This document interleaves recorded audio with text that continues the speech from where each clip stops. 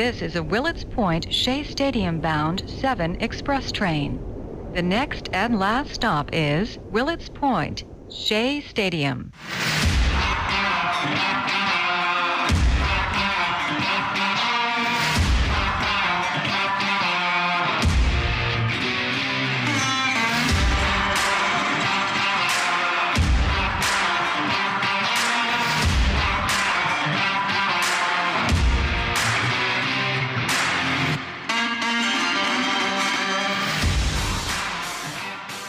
Oh, yes, it is the Subway to Shea podcast, episode 45, the Tug McGraw John Franco episode. This is Anthony Rivera here with you, talking about all the news and happenings surrounding that team from Queens, the New York Mets. You can follow the show on Twitter and Instagram at Subway to Shea. Listen and subscribe to the show on Anchor.fm, Apple Podcasts, Spotify, Google Podcasts, and Breaker. Turn on those notifications to never miss an episode of Subway to Shea. Now, please take a few minutes to write me a review and let me know what you think of the show, what you like, what you don't like.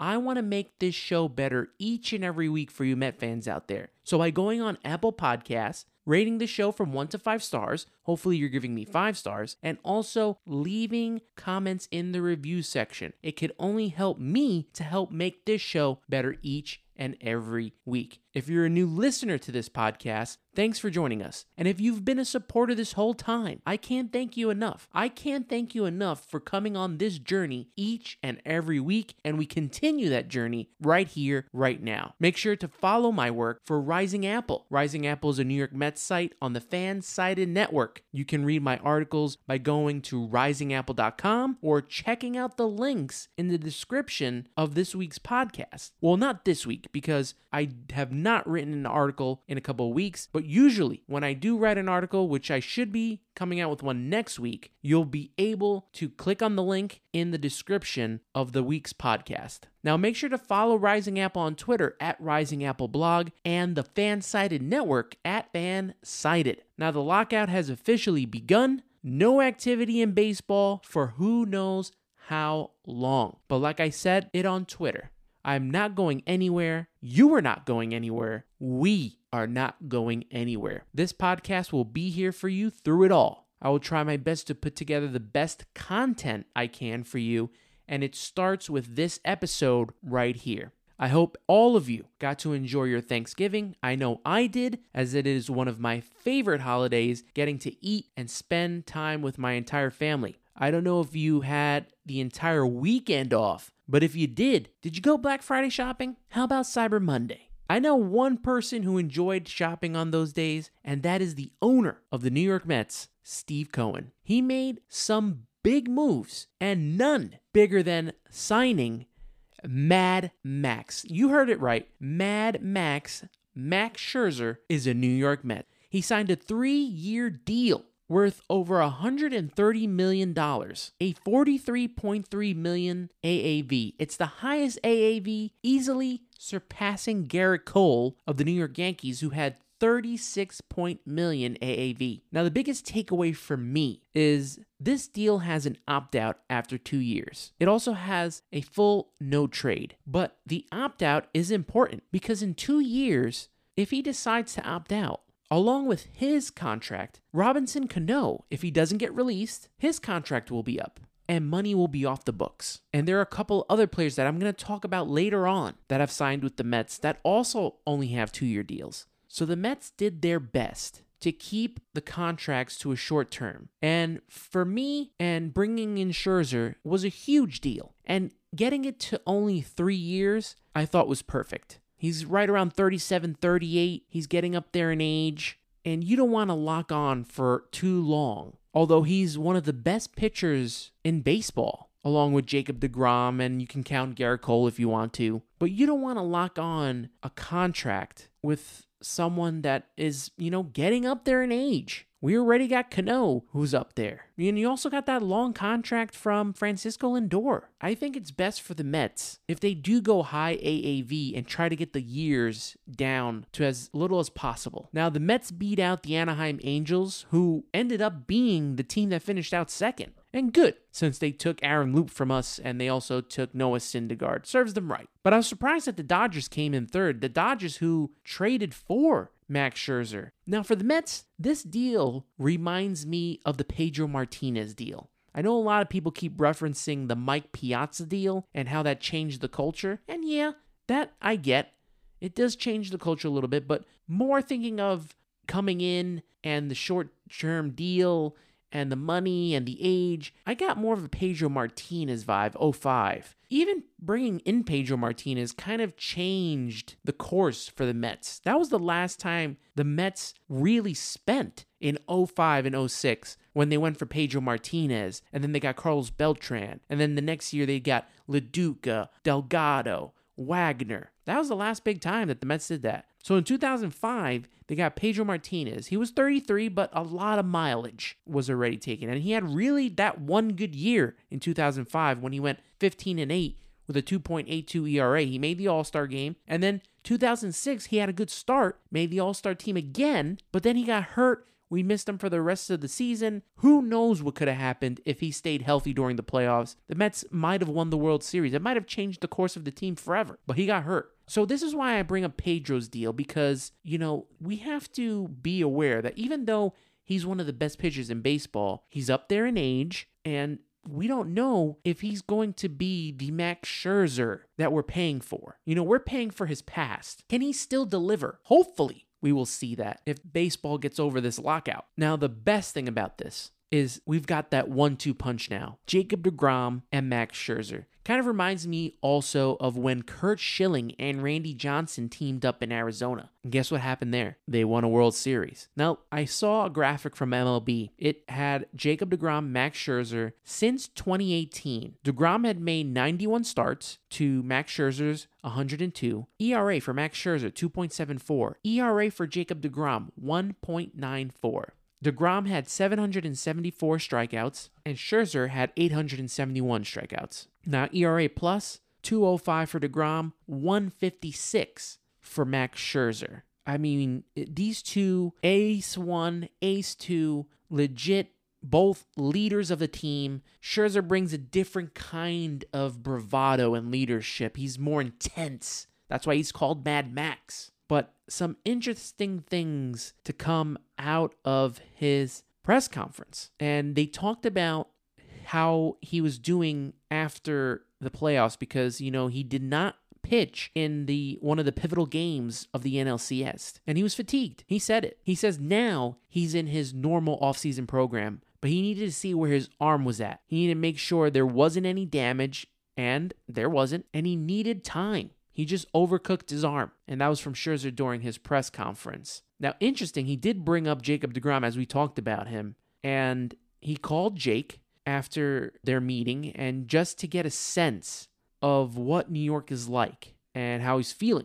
And he goes, just get a state of where he's at. Came away happy with it, and the dream of pitching with him, we can do some great things together. And I hope they do. I really do. On paper, it's a dream. But again, and I don't want to be the Debbie Downer, these guys need to stay healthy. Everything looks good on paper, but what they don't account for paper is injuries, and there's so many factors that come in. But on paper, this looks great. And they also talked about him coming to the team and why he came here. And Scherzer last year could have gotten traded to the Mets, and a lot of the thought was that he vetoed, but he didn't. And here's what he had to say. He said that it was more coming from the Nationals over the summer. They didn't want to trade me in the division, and he understood that. We all understand that. Why? Why trade the best pitcher to your division rival? He said when free agency comes, it's a completely different animal. For him, all 30 teams were back in play. Now let's look at Max Scherzer's career. 3-time Cy Young Award winner, 8-time All-Star, won the 2019 World Series with the Nationals. He's a career 190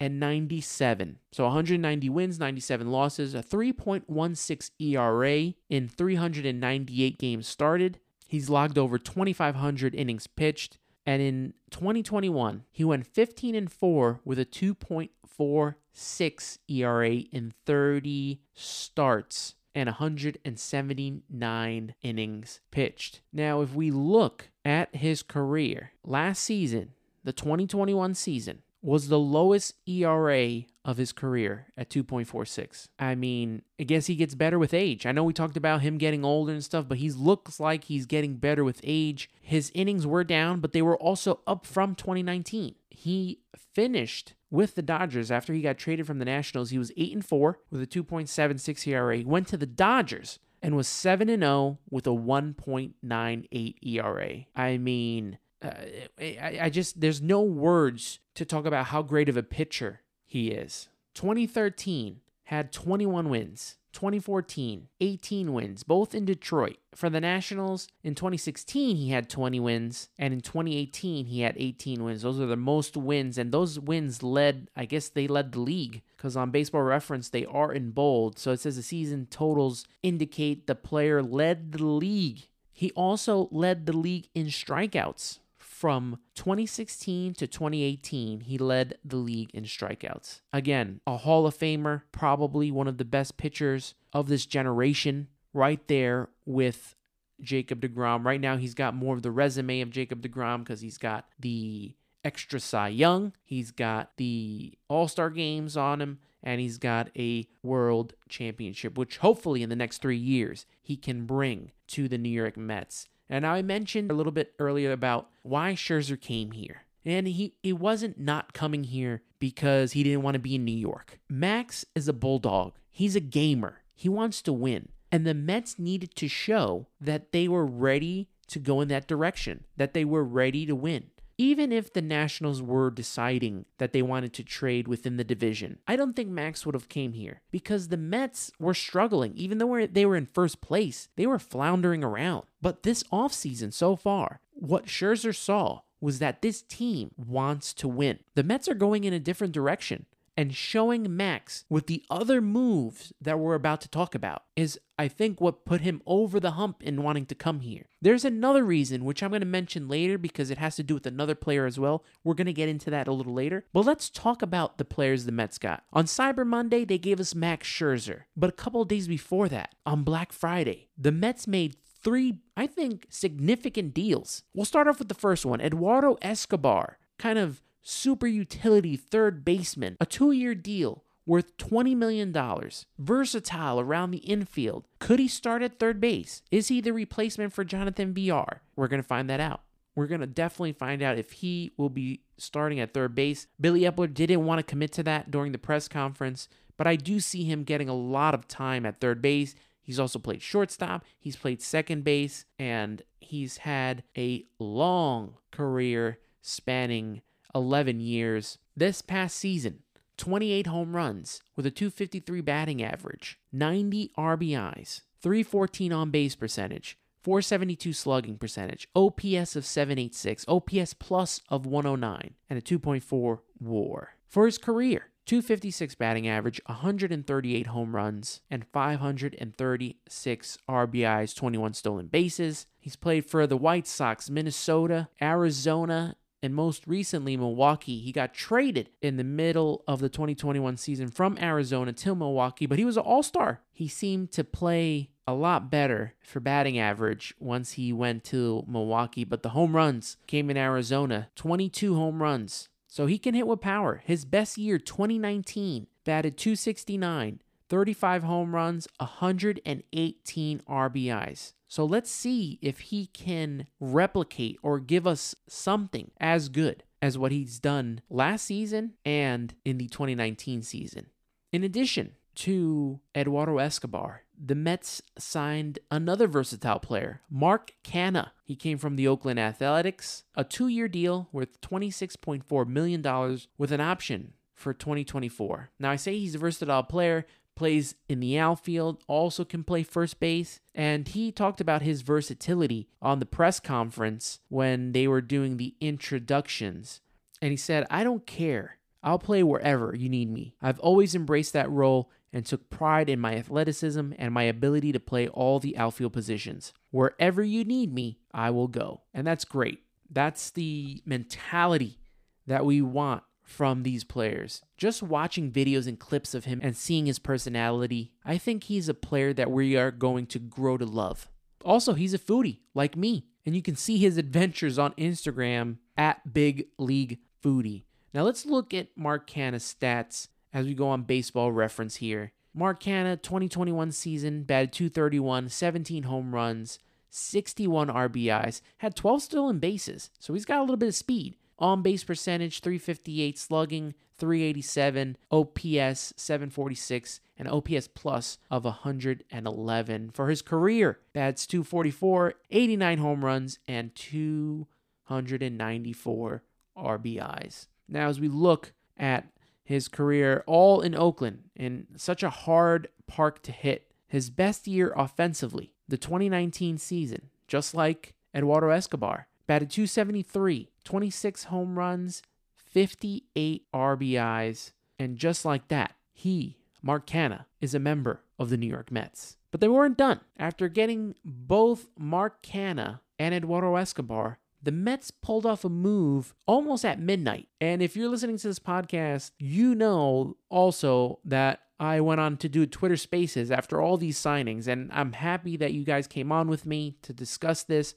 We're going to do more Twitter Spaces as the time progresses. Hopefully baseball gets back in action and the lockout ends. But close to midnight, the Mets signed Starling Marte, the superstar outfielder, 4 years, $78 million.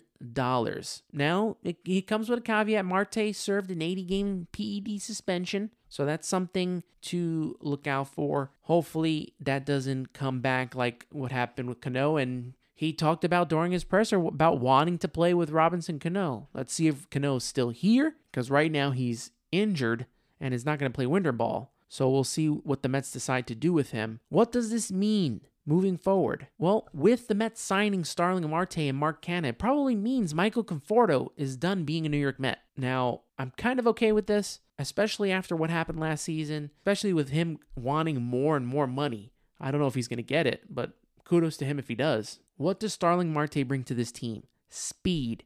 You put him at the top of the lineup with Brandon Nimmo, and hey, let them roll, man.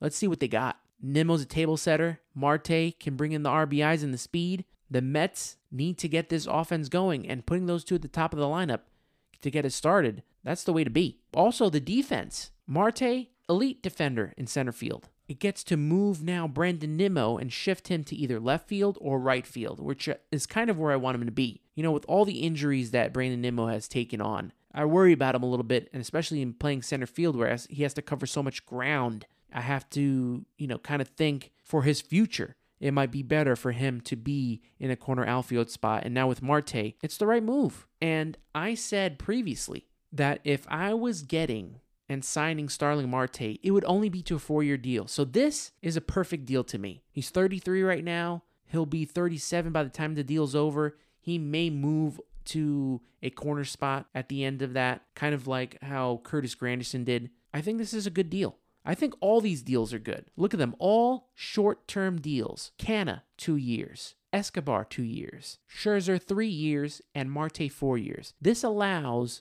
the Mets farm system and the guys that are there to grow. Maybe the Mets don't go after a big third baseman. Maybe they don't go after Bryant, who's still out there, because Mark Vientos, Brett Beatty are on their way. We also have Ronnie Mauricio. Where's he going to play? But as these contracts come off the books, there's going to be space for these guys to play. Same thing when they signed James McCann last year. They signed him to a 4-year deal to allow Francisco Alvarez, the number 1 prospect, time to get ready. And hopefully by that time that McCann leaves, Alvarez will be ready to go. Let's look at Starling Marte's stats as we hit up Baseball Reference. I think that's the best place to look personally for me. I know a lot of people look at other stats. I'm very simple. I like my batting average, I like my home runs, I like my RBIs, and my stolen bases. 2021, he batted .310, 12 home runs, 55 RBIs, and this one, which is very important to me, 47 stolen bases. We need that speed. We need speed on the base paths so that these guys can score runs. The Mets need runs, and it's very important. He's been an all-star, has 2 gold gloves, career-wise. 289 hitter, 126 home runs, 502 RBIs, and a 296 stolen bases. Career WAR, 34.8. So hopefully he can translate that with the Mets. I think he led the major leagues last year with 47 stolen bases between Miami and Oakland.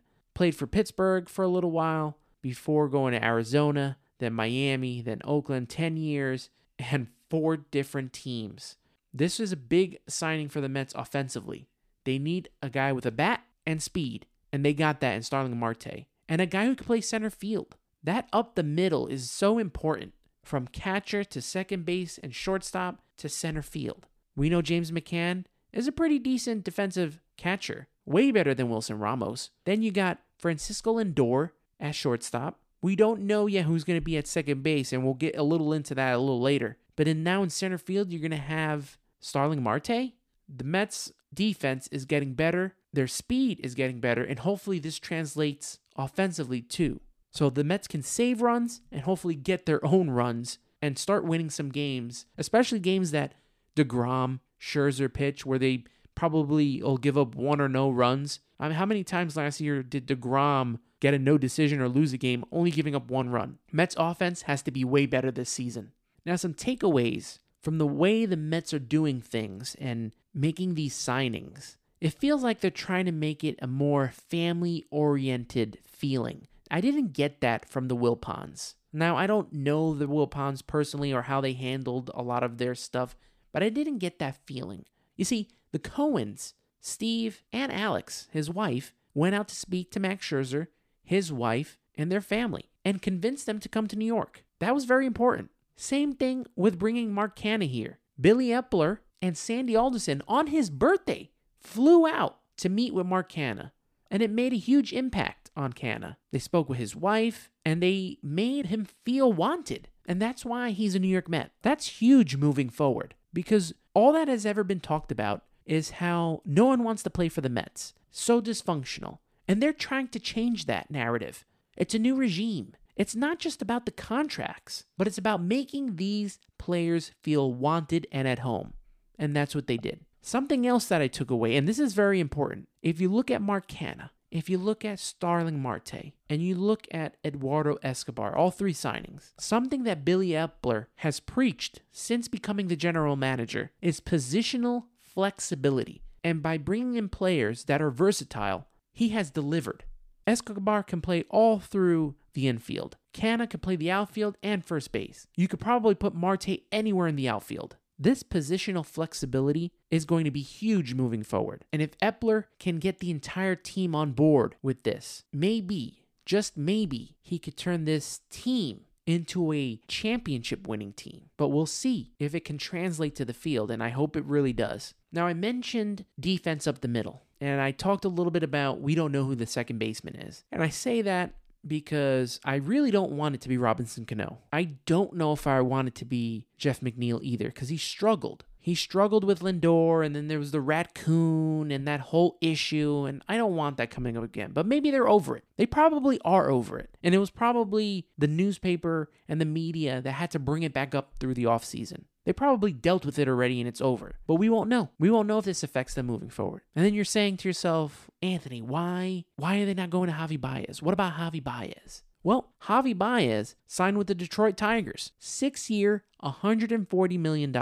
He's got to opt out after 2023 and a limited no trade. Javi Baez had a very good tenure with the New York Mets, only for a half a season, but he played really well. He batted .299, 9 home runs, 22 RBIs, 5 stolen bases, .371 on-base percentage, .515 slugging, OPS of .886, and OPS plus of .141. People compared this to when the Mets brought in Yoenis Cespedes. Some people say he played better than Yoenis Cespedes did. I thought we were going to keep him. I seriously did. I thought that was going to be the other big signing, and it just wasn't in the cards. I thought that they could match the deal, and they probably could match what the Tigers did. But the feeling I'm getting is that Javi Baez didn't fit into the new vision that Steve Cohen, Sandy Alderson, and Billy Epler want. We all know the whole thumbs down issue, which, it bothers some, it didn't bother others.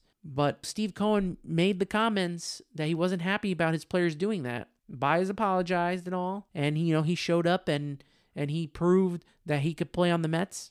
But maybe they weren't happy about it. couple of things that I also take away from this. It's very sad that we had to give up Pete Crow Armstrong. And I know you're saying, oh, well, he's a young prospect. You can do that. And I'm not that big on prospects either. I'd rather have this major league team play very well. But here's the problem.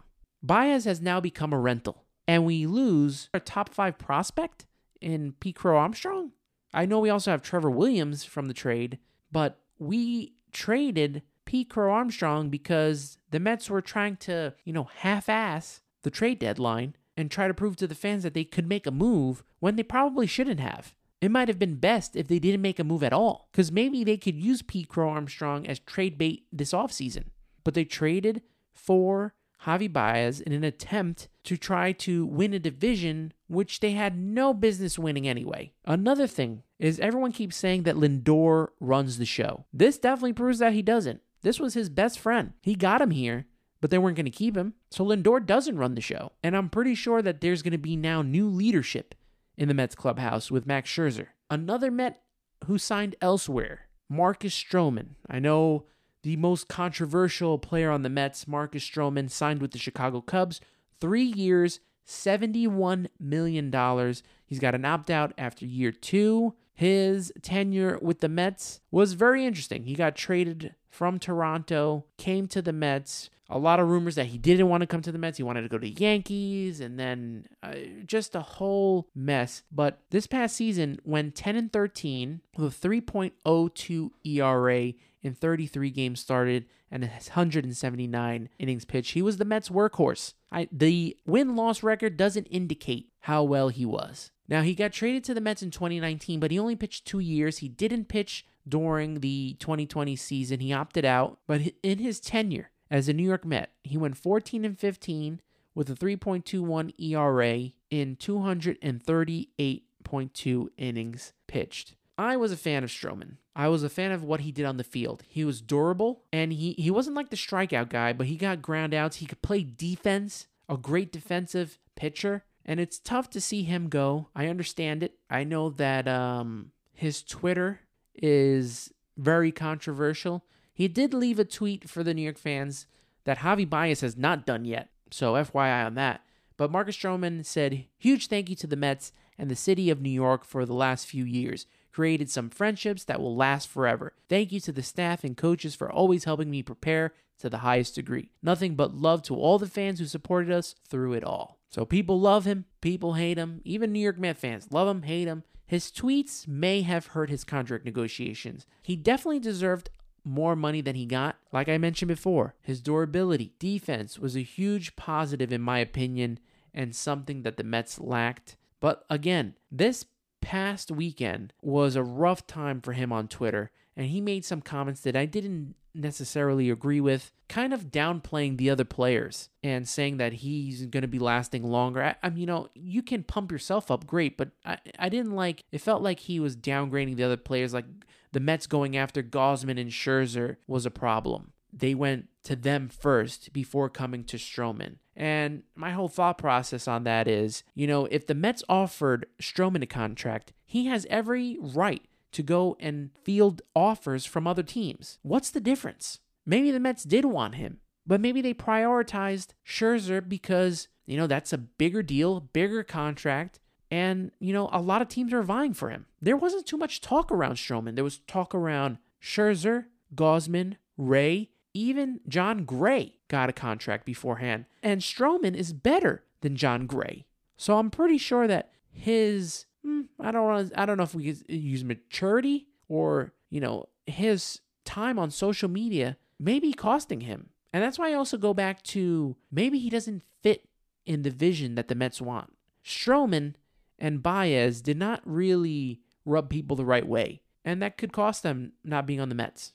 We got one more Met that has now moved on. Rich Hill signs with the Red Sox. 1 year, $5 million. He only had a brief run. He got traded to the Mets close to the trade deadline, and he pitched okay. He was 1-4, and that was due to a lot of scored runs for him, but he had a 3.84 ERA. I thought he pitched pretty decently to get a contract and return with the Mets because the Mets need a lefty, I think. We've got Scherzer, we've got DeGrom, we've got Carrasco, we've got Taijuan Walker, and I guess Tyler McGill and David Peterson. But I hope the Mets get a lefty to come out of the rotation, whether it's a Kikuchi that they've been talking about, whether it's Carlos Rodon, or maybe they make a trade. The Mets need another pitcher because Tyler McGill and David Peterson need to be depth pieces. They need to be depth pieces in AAA. They were brought up too early due to not having enough depth, and it hurt the Mets. And I'm pretty sure it hurt their progression.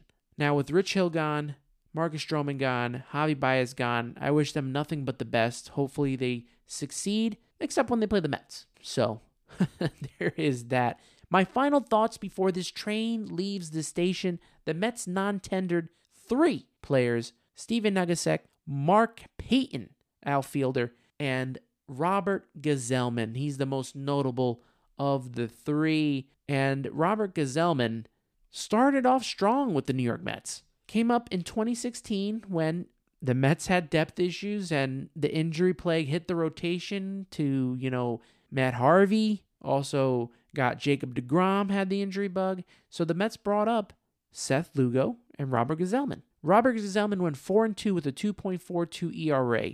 Solid, helped the Mets get to the playoffs for the second straight season. They lost in the wild card game, but he helped them get there, along with Seth Lugo.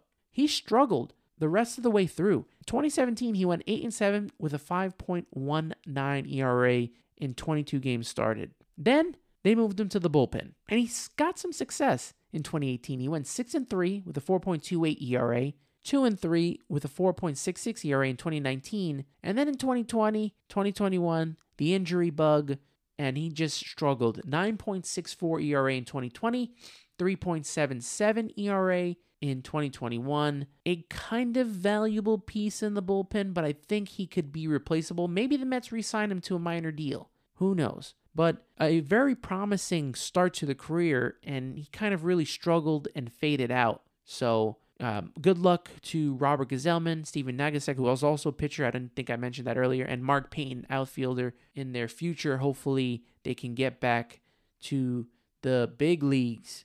Now, we mentioned the lockout right at the start of the show. It's the first one since 1994. So what it means, no player transactions, no signings or trades. That all ended Wednesday at 11:59 p.m.